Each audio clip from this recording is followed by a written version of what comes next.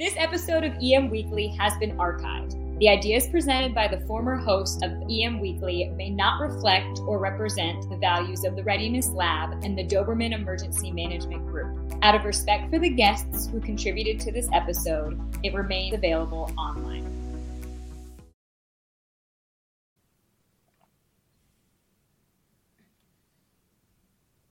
EM Weekly starting right now, bringing emergency managers from around the world together to learn, share and collaborate. And welcome to EM Weekly, and this is your host Todd DeVoe speaking, and I have with me my co-host Dan Scott, and today we have special guest Glen Tate. And Glen and his wife, Shelby, we'll get into how they met in a minute, have written some interesting books. And like I was saying before, as I love to read, and bringing in authors about why they've written the books and stuff like this is important. And I know we normally focus on the nonfiction books that are about disasters or how to prevent them, or not prevent them, but to respond to them and whatnot, right?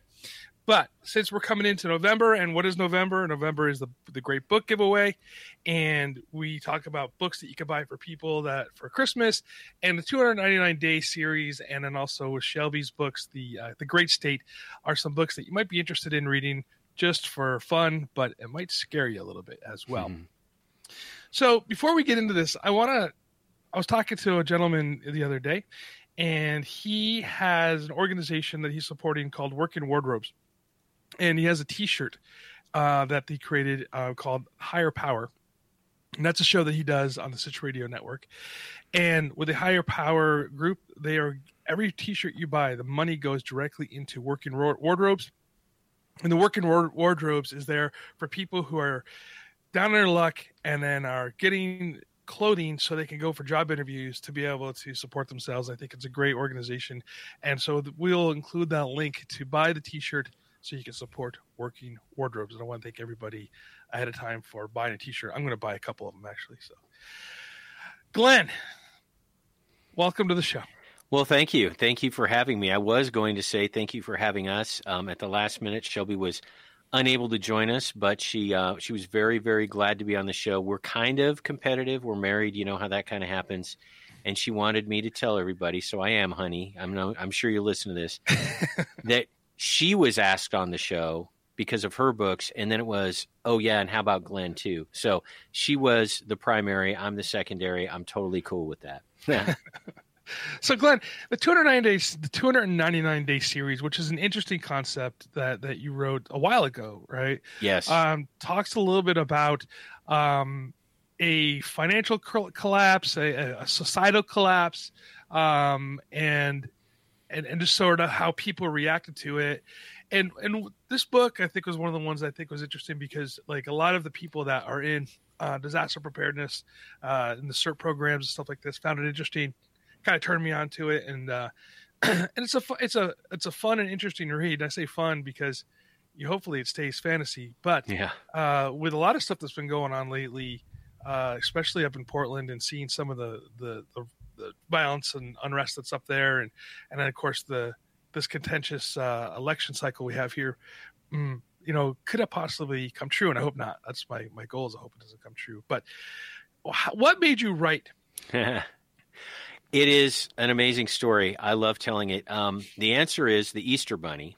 And I know all your listeners now are saying, oh, great, they booked a guy who's absolutely certifiably insane. I mean, now I have to listen to the ramblings of a lunatic. Stick with me on this. I just like the book one is 97% true. I am Grant Mattson. It's all basically about me and my kind of unvarnished entry into the preparedness world. And I want to pause for a moment and say preparedness, there's no wacky conspiracy theories. There's no crazy stuff. And I'll just be candid because it's an important point now. There's no racial stuff. This is not any of that kind of stuff because that stuff's BS and hokey. Anyway, back to the story about the Easter Bunny. I was preparing when I was married to my first wife, who's not Shelby. Shelby's my second wife. And my first wife was extremely hostile to this entire idea that I had that maybe things wouldn't always be just perfect, and there wouldn't always be goat cheese, fresh goat cheese in the supermarket, that sort of thing. And so I started preparing a little bit. It was always very rational. There was no debt involved and never broke any laws. I mean, you don't need a sawed-off shotgun or some crazy thing like that. So I was doing it pretty rationally. And I realized that I needed an explanation for her to save face, which is fair and legitimate. And I needed an explanation when some big event happened and I rolled out all this stuff that I had hidden in a rented storage locker. I needed to have an explanation for where all this stuff came from. And so I came up with, and you can see that this is this is not some big professional marketing. I came up with the Easter Bunny. And what the Easter Bunny, how that figures in is, it was going to be a speech. And I was going to say, honey, the Easter Bunny came by and the Easter Bunny brought this stuff. That was a face-saving way. And I was going to say, here's what this stuff is. Here's why this is important. And here's what we're going to do with it. And so I'm a lawyer. I'm a litigator, actually. So I present information all the time. And I realized I needed because this is kind of a why in the road for this marriage, right? I mean, this is a time when there's a crisis. It's the absolute worst time to be a jerk, to say I told you so, and to belittle people. It's the worst time. So I realized I needed to get this Easter Bunny speech right. I needed to put some time and effort into it. So I did what I always do, which is sketched it out on a Post-it note. I love Post-it notes. I probably buy 10,000 Post-it notes a year and use them very well. And so I started doing bullet points about what this stuff is, why I got it, and what we're going to do. It soon turned into a page, and I wrote a page, more bullet points, and then this cascade of information started pouring out of me, and I realized there was a story here. And I thought, I should probably write this down. Now, I've never written fiction at this point. This is about 2011 or 2012, by the way. I've never written fiction. I don't even read fiction. And the reason is I don't have time because I'm a lawyer, right? And super busy. So I don't look like a lawyer, but that is a whole different long story that maybe I'll tell later. But I didn't even know in fiction writing, because I write legal stuff, but that doesn't count. It's an entirely different kind of writing. If I didn't know in fiction if the commas go inside the quote marks or outside. I didn't know. And so I went over to my wife's bookshelf. She reads some fiction. And there it was. And the commas do indeed go inside the quote marks, which I didn't know. So I thought, okay, I'll write this as a chapter, a little chapter, and I'll put it up on a forum I was on for free, because this Easter Bunny speech, I have to say, it was really a great explanation of why someone would prepare rationally, I might add. And so I started writing it up as the Easter Bunny speech I would give my first wife in the garage. Well, then I realized that there needed to be a chapter about me and a chapter about her so people could understand why you have to tiptoe around this thing. Wouldn't it normally be like a great thing? It's like, oh, my husband in secret, was thinking of me and providing and taking care of and so thoughtful. And why that wasn't the tone of the Easter Bunny speech. So I did a chapter about me. I grew up in a rural area and then went to the suburbs and decided to be a lawyer. And I call it the Docker years. The 2000s, I would pretty much work all the time intensely, come home, crash on the couch, eat a huge plate of nachos and watch football, and then check out and then do it all over again. So why am I? And then I rediscovered that things could be maybe fragile, not the end of the world and not scary, but things are kind of fragile. I'm just-in-time inventory. You guys know this story. So why I was like I was. Well, then these chapters, there started being more of them. And then enter into this story all these amazing people I know. I often say, and I'm not kidding, if you guys were around me for a lot of time, you would appreciate the authenticity of this statement. I don't think I'm cool, but I have some of the coolest friends around, some of the most interesting friends.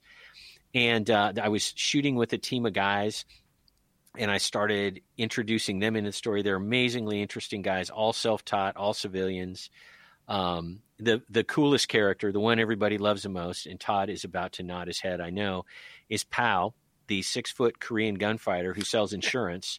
and is like this amazing, and he's exactly as I describe him. The whole story about showing up at the gun range to shoot with him and bringing a dozen donuts and stuff like that. All of this is true. And then, so this dialogue started coming out of me, and it wasn't creative. I can't stress that enough. I am not a creative guy. I would just remember the conversations I had with Powell and with others. Enter into the story another friend of mine who at the time was a Green Beret, and he got involved, and he would take us out to the range and show us how to do stuff. And he was an amazing, amazing, interesting guy with all kinds of cool experience. Well, those are two of, it ended up being 350 named characters in the book, and it just kept going and going and going. And I was writing this in secret over a 2 to 3 year period because my wife, and this isn't the, Glen Tate says bad things about his ex-wife show, because that's not very interesting and that's really low class. I'm just going to say she was hostile, so I couldn't do it. So I'm writing all this stuff, and all these dots are getting connected in my head between all these interesting people. And it's a story of and this is really critical for emergency managers, it's the story of a partial collapse. My theory, and I think this is borne out in everybody's experience, is the more dramatic something is, the less likely it is to occur. It would be dramatic if a giant comet smacked into the earth, and it could happen, but it's extremely unlikely. Well, it's less dramatic and more likely that there's a big windstorm and people are without electricity. In my part of the country, 2 weeks sometimes happens, and that's pretty common elsewhere. So it's more likely. So prepare for, the 2-week power outage. And so that is the tenor of the book. And it's specifically, I call it the no comic book sort of approach. A lot of prepper fiction, and people should read it if they want, and that's cool. And there's a lot of good stuff out there. A lot of it starts off with, when I got kicked off of SEAL Team 6 for being too effective, that's not me. I mean, I'm a lawyer. I'm a suburban lawyer guy who happens to have cool friends that are like great gunfighters and Green Berets and stuff. But I am very honest when I say, wow, how did this happen? I mean, why am I included in this group? Right. So it's no comic book stuff. And here's an important part. I want to speak specifically to emergency managers, both professionals and students. The government is not the bad guy in these books, because no group of people is monolithically good or bad. There are plenty of government people, including, candidly, at some very high managerial levels in the emergency management world, some bad guys in my book who are, yes, indeed, bad guys. There are plenty of police officers and others who are good guys. And then there are, because see, this is reality to me. This is how I see the real world. I wasn't trying for the comic book stuff. Then there are quite a few characters. Again, I credit, it's the word I'm going to say, I credit this storyline and this approach that I had to reality. There are some people who start off marginally good and end up being kind of bad, and some people who start off kind of bad and end up being kind of good. There's a full mixture, because it's how I see life and how it plays out. So the good guys get together, go out to my cabin, which I still own, which is still an amazing place. And the good guys on the team, they're called the team with a capital T, they form up the neighborhood and do some common sense, like self-policing, and it keeps growing from there. The good guys get together. My Green Beret buddy comes into the story, and then they go and they right some wrongs at the state capitol. And then the question is, how do you rebuild? So it's 10 books. I couldn't stop writing this. That's the weird thing. I would get up at 1 a.m. and start writing, because I could not stop all the connections and the dots. And it was almost like I couldn't write fast enough. And so the audiobooks, which I recommend in part because, not because of the content, sorry, that's okay, but the narrator is mind-blowing. Kevin Pierce, who's New York Times bestselling narrator, he's the king of this, especially in this genre. The audiobooks are, I think, really helpful and impactful. 90 hours of audio. So once you start these books, you're it's like a tattoo. You're making quite a commitment. It's going to be there for a while, for 90 hours at least. And there's motivation in there, and there are all kinds of little tips and tricks that you mentioned, Todd, all kinds of motivation, all kinds of mental preparation in the sense of painting a picture for folks about what a partial collapse could look like. It varies. The conditions vary greatly based on geography. And I don't just mean like Texas is well off and Chicago is like burning. I don't just mean that in a black and white sense. Even neighborhood by neighborhood, county by county, sure, certainly state by state. So that, in an overview, is the Easter Bunny story. And I'm glad I ended up writing that Post-it note. It's launched quite a great thing. I've now met people all over. I'm on your show. I mean, it's been a cool thing. That's awesome. So, Glenn, we're going to take a quick break. When we come back, I want to get into some questions and paralleling what you and both Shelby wrote back in the day and how it's kind of coming true. The Outer Limits Supply Company was founded on the idea of providing high-quality first aid kits. Their goal is to supply the life-saving equipment you'll need to mitigate the majority of medical or traumatic injuries often seen during austere conditions. Whether it is when you are on the outdoor adventure or your team is responding to a major crisis, the Outer Limits Supply Company provides practical, user-friendly first aid and trauma kits that anyone can use. If you enter EM Weekly at checkout, you'll receive 20% off your purchase. So go to www.outerlimitsupply.com today. Seconds count during an emergency. That's why at Titan HST, we're always inventing new technology to help people stay safe and help people who can provide help get connected with people who need help. At Titan HST, we've deployed mesh networking, allowing emergency communication even when networks are down, augmented reality, and real-time translation. We believe in the power of people to help each other stay safe and thrive. Are you looking for that bag to help you keep organized as you travel around? Something you can carry with you every day? Well, VanQuest was founded with a simple mission: build the toughest bags and packs for you to carry every day and to help you stay organized and prepared. VanQuest has been making the ultra-durable bags and packs since 2011, and their bags and packs are trusted by the clients such as the FBI, the U.S. Secret Service, and U.S. SOCOM. Yes, that is the U.S. Special Operations Command. Their bags and packs offer the best organization for the user-friendly experience, such as the high-visibility interior for the users. And I'm telling you something, I love that orange inside the bag because I could find the things I need quickly. I love my VanQuest bag. Don't forget, they offer free shipping, 100-day return guarantee, and a lifetime warranty. And if you put in EM Weekly, all caps, all one word, you get 10% off your total purchase. VanQuest.com. Hey, welcome back from the quick break, and thank you so much for listening to our sponsors. And please reach out to them. I mean, a couple of them are giving some really great discounts with using the EM Weekly discount code, and show the support. And yeah, thank you so much. So, Glenn. Yes, sir. I'm really kind of bummed that Shelby's not on today, because I have the number one question for her is, what is it like to time travel? Because so she wrote in her book, I guess you were saying 2016 is when she kind of wrote the manuscript. I read the book and I was reading it during the whole, or listened to the book, obviously. Obviously, I like Audible because I can do it while I'm driving. I listened to the book while all the stuff in Portland and was going off with the protests with Antifa versus the Proud Boys and all that kind of the craziness that was going on, or still is going on, I suppose. And her book really focuses on that civil unrest moving into other confusions that are going on, including purposely lit fires. And when those people are purposely lighting fires, I was like, holy smoke, it's amazing. Like that she was able to channel that. I'm using that. Mm-hmm. If you can see me, you can't see me, but I'm putting air quotes up there, like channeling. So, I mean, like, is this just, and I guess my question is, I like to think about preparedness in the sense of, I live in California, there's earthquakes and you have to be prepared for the earthquake.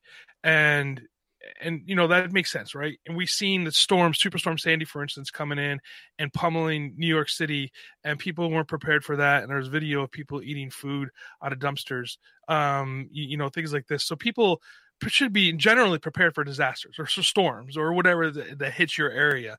In this case, it's a story that you can use to say, hey, prepare for the earthquake, but maybe other things are happening. I mean, with COVID, we saw the run on toilet paper and things like this. I mean, it was hard to get milk and eggs for a while. I mean, I remember the neighborhood was getting together whenever we went shopping and saying, hey, what are you getting? Because can you please pick, this up for me because I haven't found it. It was kind of an interesting times during the beginning of COVID to see the supply chain issues. That being said, what again, these books are made upon fantasy, right? It's an idea and a concept, but some of them seem to be coming true. What can people learn from? Because we tell people to be prepared, right? What can people learn from these books that you can't by taking a cert class and stuff like that? And then Dan, I want to have you ask a question there because I know one's burning in you right now. I can see it in your head. Go ahead, Glenn. Yeah. The answer to how I'm going to reframe the question a bit, if that's okay. How can fiction make people understand concrete things that are not fiction, like the need to prepare and those sorts of things? And the answer is human beings and personal stories. And I'm probably like a lot of people, I don't know if I'm what kind of learner I am, but I know that if I look at a big, thick binder, an emergency management binder, and it has all these bullet points, and here are the 19 things you need to know, it kind of trickles into my head a little bit. But what I really remember and relate to and have a framework that I can plug into is, my uncle. What's my uncle like?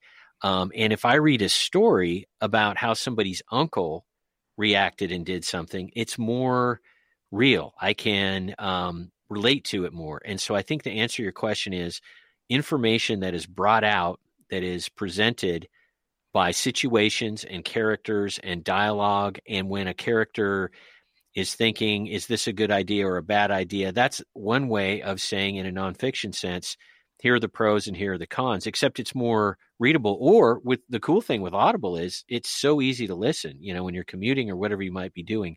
So that's how it gets more real. And that's what you can learn. There are, of course, topical things. I always use the example, how many drops of bleach in a gallon of water that needs to be treated. And there's always that stuff. And that, of course, is laced throughout prepper fiction, but that's sort of an easy thing to show. But I think it is the personal connectivity people have with characters, real characters. Again, not the SEAL Team 6 guy that was too effective, right? I mean, I can't relate to that. But when they're regular people, and I consider myself a very regular guy, you've listened to the books, Todd, you would understand. There's all kinds of stories of me making real life, like stupid decisions that are in there. So there's no sugarcoating. Let's see. Another thing that I think you can learn from prepper fiction that you can't learn any other way, especially with sort of a checklist, and that is the mental preparation, which in my opinion is the most important part. Understanding that stuff could happen. And Todd, you just gave a great example of that. You're reading this, or listening to this, I should say, about Antifa in Portland being completely uncontrolled, unrestrained, almost encouraged, rounding up the homeless, recruiting them to go do bad things and getting away with it and effectively being rewarded for it. And then starting a bunch of fires in Oregon, in the northwestern part of Oregon, where everybody in Oregon lives pretty much. And then people see that and they say, wow, this could happen. And why would you prepare for something you don't think can happen? Let's agree that there's something that cannot happen. I don't know, the artesian wells start spraying out gold coins, right? Okay, there's something that's not going to happen. Why would you have a plan to prepare for that? I should have come up with a better example because everyone would just get big buckets, right? But the price of gold would go down, so it's not going to help. But anyway, why would you prepare for something that is just, in your mind, realistically never going to happen? The first step is understanding stuff could happen. And the way Shelby describes it in her books, she always talks to people around her who are completely switched off. I mean, they're in comfort zone. And I think there's less and less of that now because of the toilet paper thing you mentioned. In 2020, I think there's been a big learning curve on that. But she would say to people, oh, I got all this barbecue sauce based on a true story, and that's one of the things in her books. Because, it could be the big earthquake. It was always the big earthquake. That's how she would explain it to people. And I know she did that in real life, so they wouldn't think she was a weirdo. They still thought she was kind of a weirdo because who needs that amount of barbecue sauce? Barbecue sauce is delicious. I think we all know that. But 25 cents a bottle, I mean, how are you going to beat that? It's just a matter of storage space at that point. Anyway, so the mental preparation you can get out of Prepper Fiction and learning a variety of things, from topical things to mindset things to pros and cons and considerations via characters who are believable. So that, I think, is why it is so effective and so worth people's time, to be quite honest. Well, so my question is this. I mean, let me make a statement, then I'll ask the question. I think a lot of it is application and how you can apply it. And we talk about preparedness, but there are so many different aspects. I mean, there's preparing and having a bunker that you can bunker down for weeks at a time. And then there's being prepared for any situation that could realistically happen. I mean, it does me no good to stock up my house and then there's a fire and I have to leave. So there's being preparedness. And I don't think ultimately we're doing good enough, especially right now during COVID. We should be taking advantage of this aspect to tell people how important it is to be prepared. But ultimately, it's a fear factor. It's like, I don't want to think something that bad can happen. Mm-hmm. But what are the little steps that, say your books, I haven't had the pleasure of listening to them yet, though I did put them on my list. Thank you. As far as what are the little steps that listening to your books or someone could take from it to do things in a step-by-step, slow, realistic fashion, that they're thinking these things through to realize this could happen. This is probably never going to happen to me, because it really is situational. I mean, there are things that just probably will not happen to depending on where you are located at. And then there are others that the odds are it's going to happen. So as your books address these things, how does a listener able to pull that out and say, I should be doing this. I should take that into account. I should think this scenario through, because a lot of it is scenario based. I mean, having 2 weeks, having a month at home, but if you got a fire behind you, do you have 2 weeks to throw in your car and leave? These are things that we also have to think. It's scenario based preparation, not just necessarily preparation in general. Absolutely. And that's a very good point. There are two answers to your question. I will defer, first of all, to Shelby's books, because Shelby's books are from the perspective of a single mom living in an urban center who has very little money, and how she prepares. And I wasn't kidding about 25 cent, barbecue sauce. I think the best starter kit, if you will, the best way to prepare with little or no resources would be Shelby's books. And it's all laid out in there, especially in book 1. And it's all very realistic, and it's all true, which is why it's realistic. And then second, in my books, book 1 and a little bit of book 2 are the story of how I did it, how I would, this beans and rice and vacuum sealing and, first aid kits and learning first aid and going on YouTube and learning things. It wasn't like how to have a flock of ostriches and have ostrich meat and eat ostrich. It was nothing hard or complicated. It wasn't like, well, I like honey on my toast, so I'm going to go be a beekeeper. No, everything was practical. So, but you learn just from seeing how the character does it, because it's all true, starting off with, I can't remember if it's in the book or not. But for me, it started off with an empty plastic Snapple bottle. And I got on YouTube, and I don't know how I found this. You know how YouTube is like this rabbit trail. You can just amazing stuff. And it was about, I actually don't know if this is true or not, but I'll tell you what the video was about. It was about, if you really, really need to treat some water, you could consider putting it in a clear plastic bottle, putting it up on your roof and letting it sit out in the sun for 12 hours. Don't know if that's true.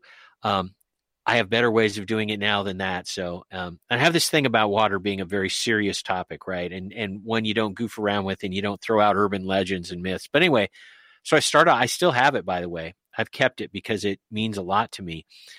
And I can't remember if that's in the book or not. Probably Todd will know better than me, because I forget what was in the book and taken out by the editors. So and then there's real life and what's in the book, and they're largely overlapping, but sometimes they're not. So anyway, I really can't remember what's in the book. I know that sounds weird. But anyway, so yeah, the small steps are definitely the way to go. You, of course, have to understand there's a reason to take the small steps.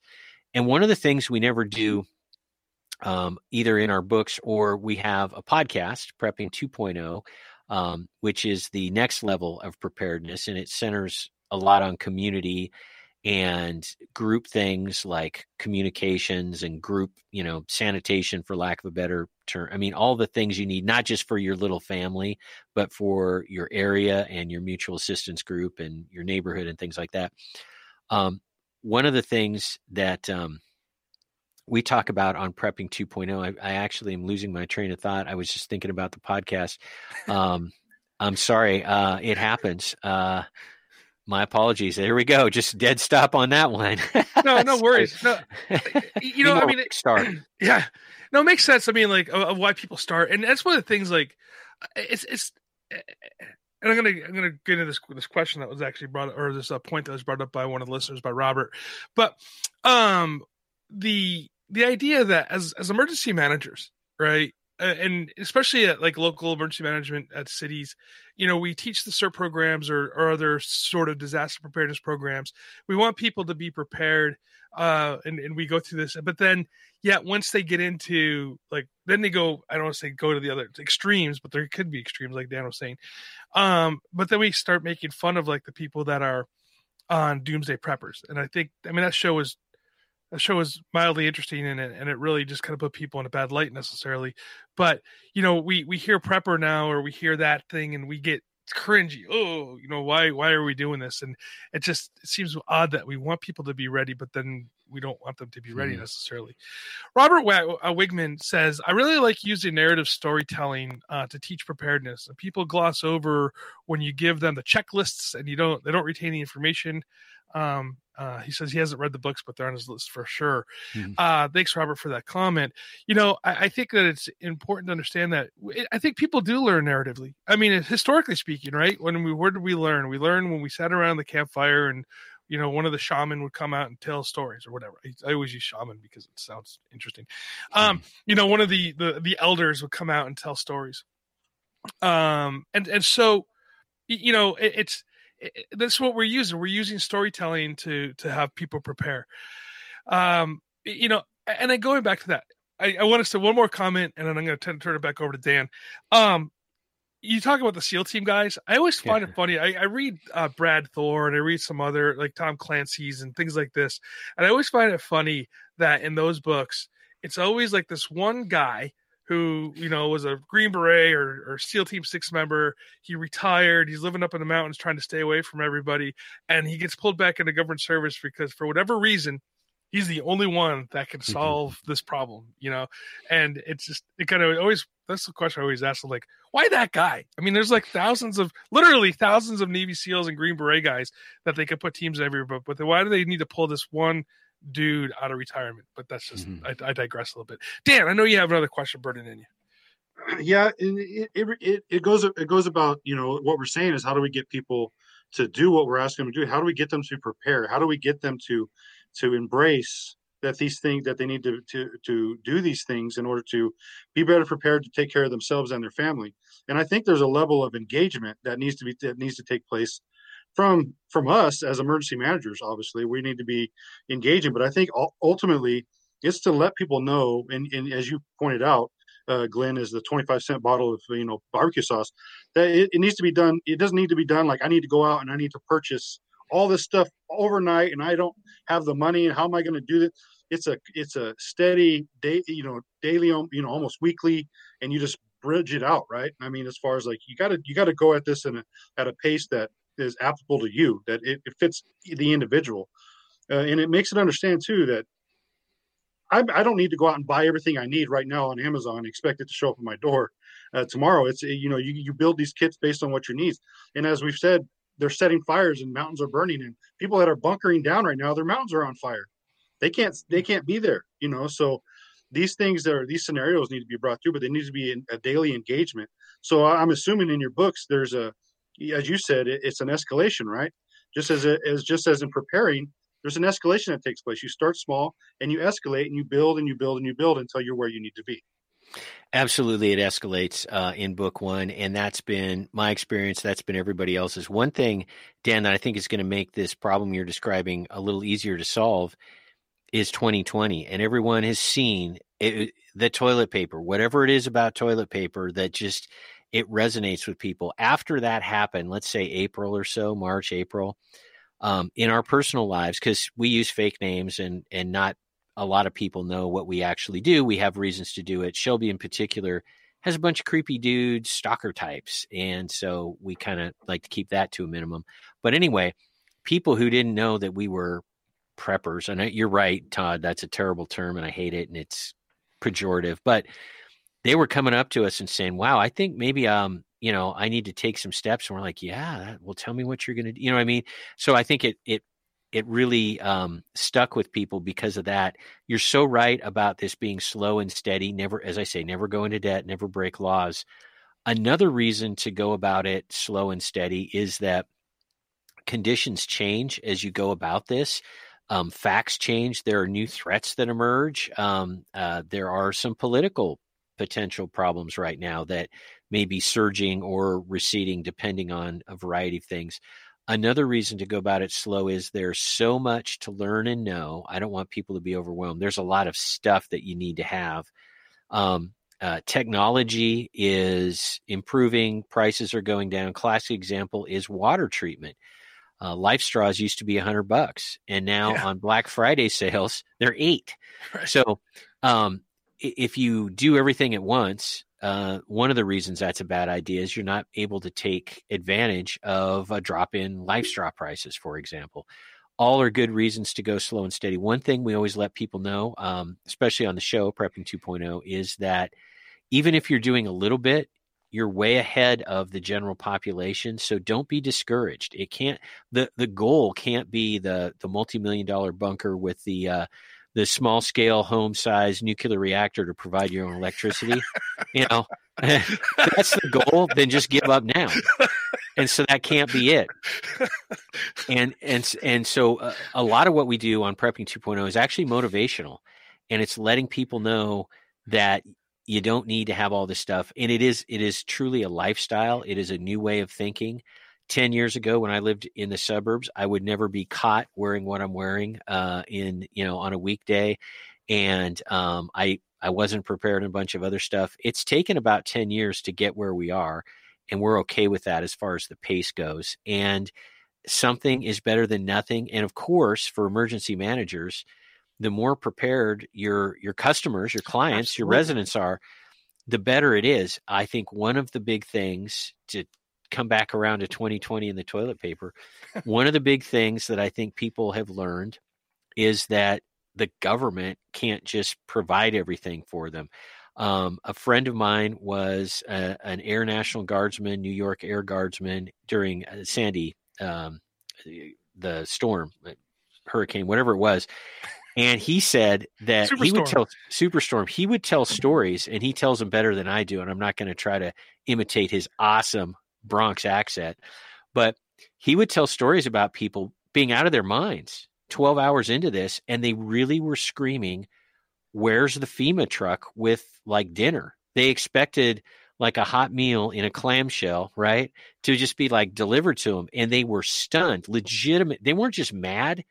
They actually thought that was going to happen, that they were just, it was going to be Meals on Wheels, and it was going to be like, I don't know, DoorDash or whatever, like stuff was just going to show up like a half rack of ribs and some fries. And I think 2020 has shown people that that's not true. So then the next question is, well, what do I need to do? So I think 2020, as awful as it's been, and oh, by the way, we got 2 more months of awfulness ahead of us, I think, it has actually had some positive effects on the general population. Robert Whitman says it's a process too, right? He goes, I checked for my supplies and found some things lacking, needing tweaking. It's no different than any other process where we can't be one and done. I get it. Sorry about that, Robert. It's be adaptive and be flexible. And absolutely, you're right. I mean, it is a process, and you get stuff, and you have to go through. This is the stuff that we again, going back to CERT programs. This is the stuff that we teach in the preparedness section of CERT. We tell people, go to the store. If I use SpaghettiOs as a reference. I don't know why SpaghettiOs I pick on. SpaghettiOs, you need to send me my check, please. I say, you go and you buy your 4 cans of SpaghettiOs, you rotate them through because that's what your kids are going to eat, and you buy food and stuff that you need that your kids will eat. So, it is a process. Oh, one more thing, Paul. Can I come over to your house if you have a small nuclear power plant? That's amazing. So Paul says, you guys don't have your own small scale nuclear power plant? Yes, Paul. I'm coming to your house for sure. Well, we still haven't got all the permits, so we're not going to tell you where that is because the NRC, Nuclear Regulatory Commission, and the NEST team are probably going to be very interested in where we're located. But no. That's good stuff. So, I'm going to circle back here, and I know we're kind of running a little bit over, but I think the conversation is a lot of fun. That's the thing that I find interesting. Number one is that people, we kind of discount the idea of these preparedness books, or there's this book here, your series 299 days. You have The Great State, and then there's other books that are out there that are around the same thing.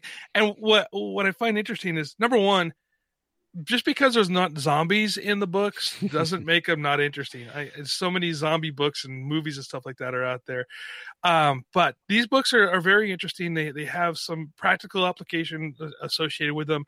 If you just enjoy, and I'm going to say, enjoy the fantasy part of it. You know what I mean? What I mean by that is enjoy the fiction, because hopefully it stays fiction. Because if a lot of these books that are out there, you do not want the doomsday scenario that there's being written in here to become true.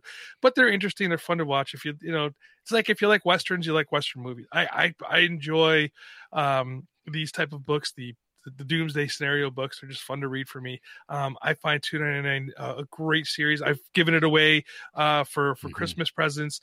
My nephew, I've given it to him, and he enjoys it. So that being said, Christmas is coming up, or holiday season is coming up, or whatever you celebrate. It's an option for you to do to be able to purchase these series. It's it's 299 days, and it's the Great State. The links are in our show notes, and so I think it's important. So Dan, we're getting some more conversation going on here, and why don't you read the next one, Dan, from Robert Whitnam? I'm actually not seeing the comments on that. Oh, you're not? There we go. So he says it's really hard for people to understand that FEMA or outside help won't be there right away. It's almost like some people think that will pop up through a portal or something. It's been a long process to explain at the PNW to get 2 weeks because, you're right. We're moving to 2 weeks of red preparedness over 72 hours. And then Paul says the biggest challenge is to practice your plans, especially with kids and elderly that just don't move quickly. Absolutely. The vulnerable population, kids and elderly. Yeah. They're always in a vulnerable population aspect. They're always, well, I say always, but mostly they're reliant on others to help them and prepare for them and be there for them. So that's an aspect that we always need to keep in the back of our mind.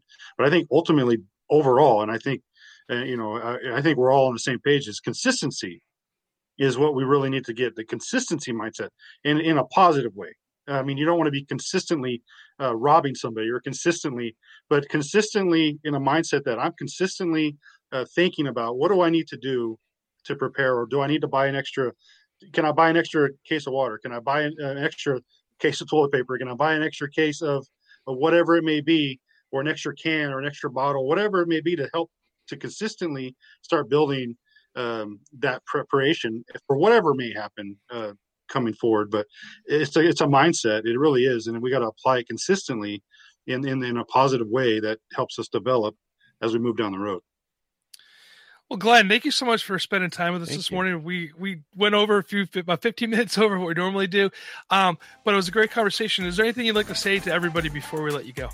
Yeah, one quick thing. Our podcast, which is free, is a great way to every week have more tips, more guests, more motivation, and it's Prepping 2.0. We're on all the outlets, iTunes and Stitcher. the best way to find out more about the podcast, get it for free, and also get links to the books is our website, prepping2-0.com, prepping2-0.com. Give it a listen, give it a try, and I think once you try it, every week you're going to be waiting for the Prepping 2.0 episode to come out, and that's what we aim to do, and it's an absolute joy and pleasure to do the podcast. It's great to come on shows like yours. Love it. We're getting the message out. It's very fulfilling. It's what Shelby and I were meant to do, and we get up early and we do the work and we get it done because it's important and we love it. So thank you guys for giving me a megaphone to talk about preparedness from a slightly different angle than maybe it typically is talked about on here.